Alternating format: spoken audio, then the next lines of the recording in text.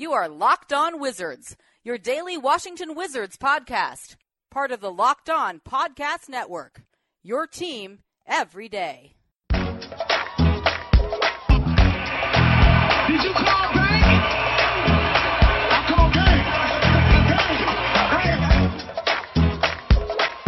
Gilbert, fade away.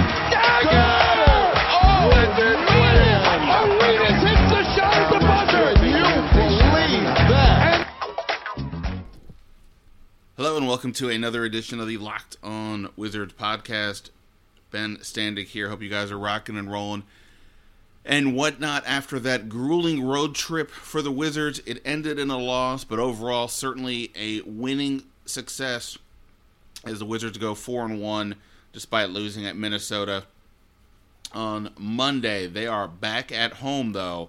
Finally, the Wizards are back Wednesday night to host the Dallas Mavericks. I will be there. We'll talk to you guys after the game, and it'll be good to see all the see a game in person, to be honest.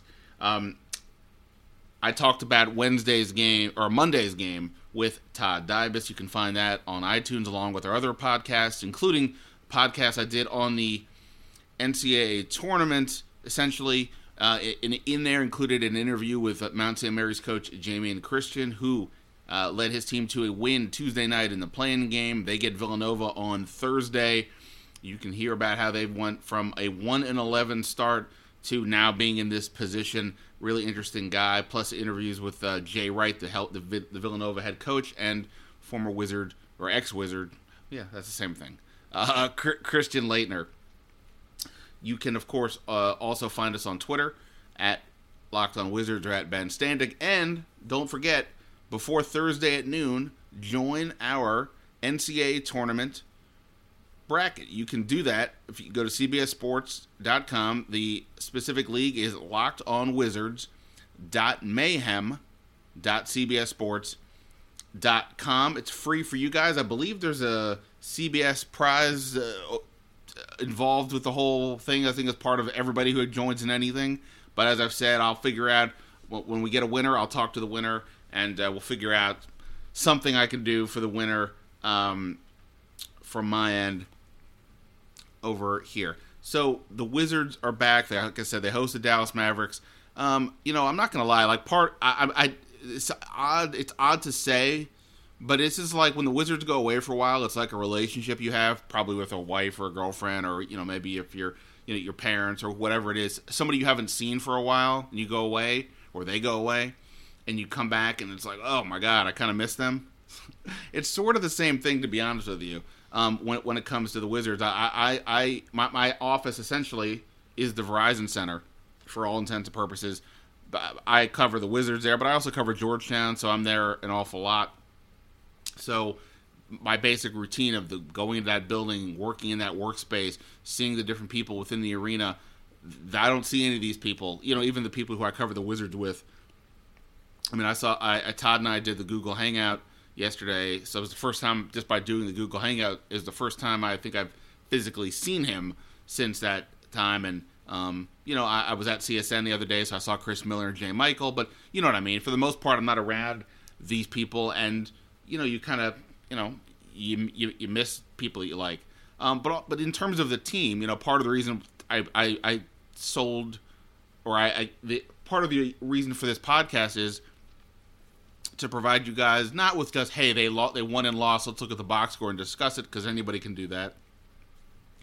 But it's also to give you guys as much of the back scene situation as possible, behind the behind the scenes and all that. It's harder to do it if I'm not with the team.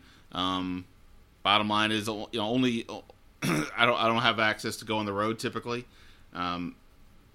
Maybe that's a conversation we can all have some other day. But so it's harder to do those things if I'm not there to give you a sense of how so and so looked in the locker room, or to talk pregame with so and so, or to maybe to have a conversation on the side that I can share either directly or indirectly with somebody, or with you guys later.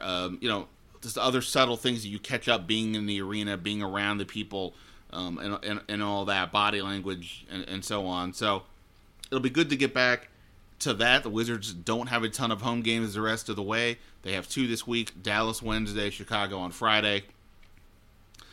So it'll be good to get back in that swing of things, if nothing else. Now, of course, the Wizards, they need to get back in the swing of things on a few different levels. The winning has been good, but defensively, they're kind of they've been kind of a mess, to say the least, in terms of defensive net ratings over the last 6 games. So that includes the Orlando game that they won, but they had another game they had to come back to win.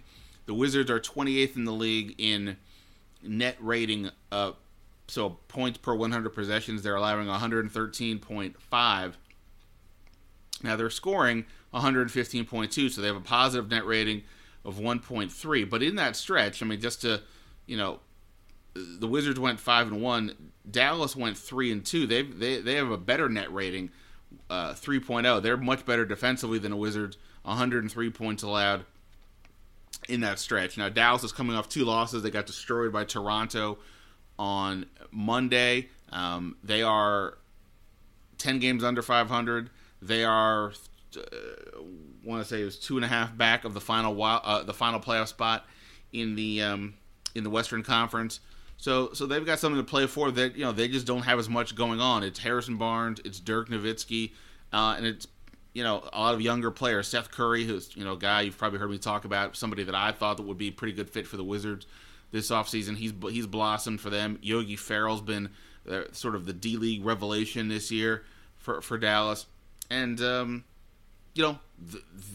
those 4 guys right there, even though they shot like 36% in the loss against Toronto, those 4 guys can make shots. And we've seen the Wizards struggle defensively significantly here, especially against guards. Damian Lillard, C.J. McCollum, Eric Bledsoe were among those who really, or Ricky Rubio, really among those who really put it to the Wizards on this trip. So, and also Rick Carlisle is just what a great coach. I mean, he, if we put everything in a pool, including head coaches, all players, including coaches, and said, all right, let's draw it up. Who are you going to pick? If I was inclined to go high for a coach, Rick Carlisle would be somebody I would definitely be eyeing up. He just gets it done. Even though Dallas, like I said, they're out of the playoffs right now, under 500. I would bet you there's not too many more coaches who could get more out of what this group has than he can. So it'll be an interesting test. But by the way, I mentioned the stat the other day that as of going into Monday's game against Minnesota, there were only 4 players in the NBA who were shooting at least 48% from the field, 40% from 3, and 80% from the foul line. 2 of them are on the Wizards, Bradley Beal and Otto Porter. But one of the other ones is Seth Curry.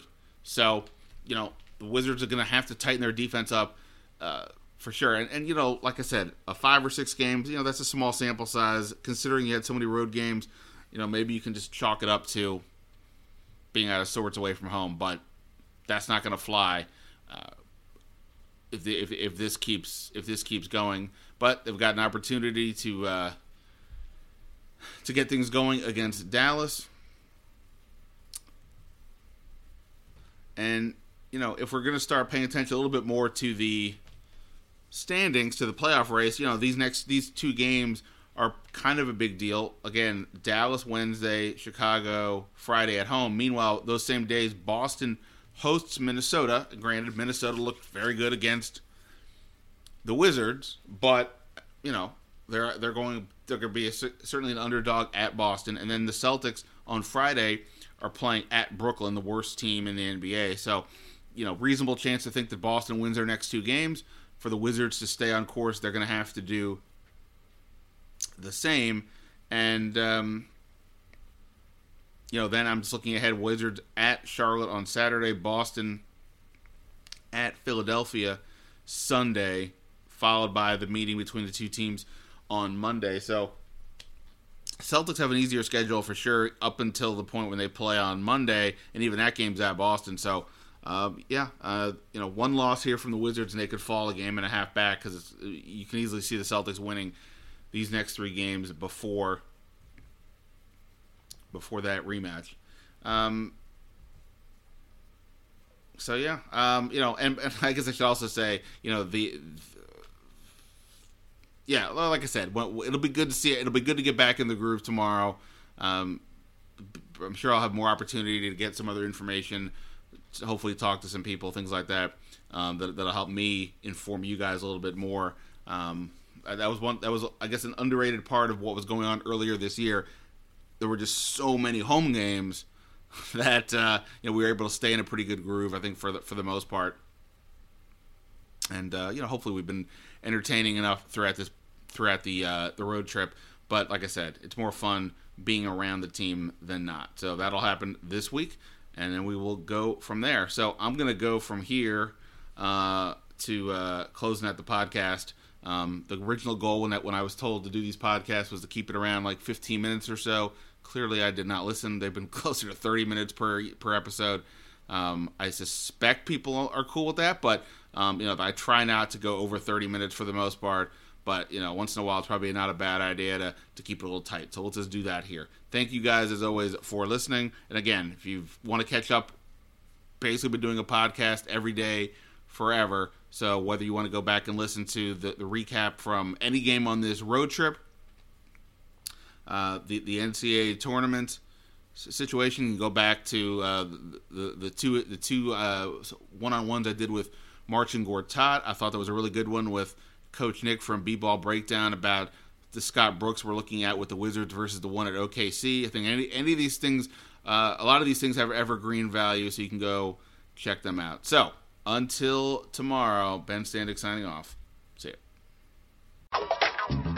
Everybody just Neal gets open for three. Dagger! Ball drive, off balance shot.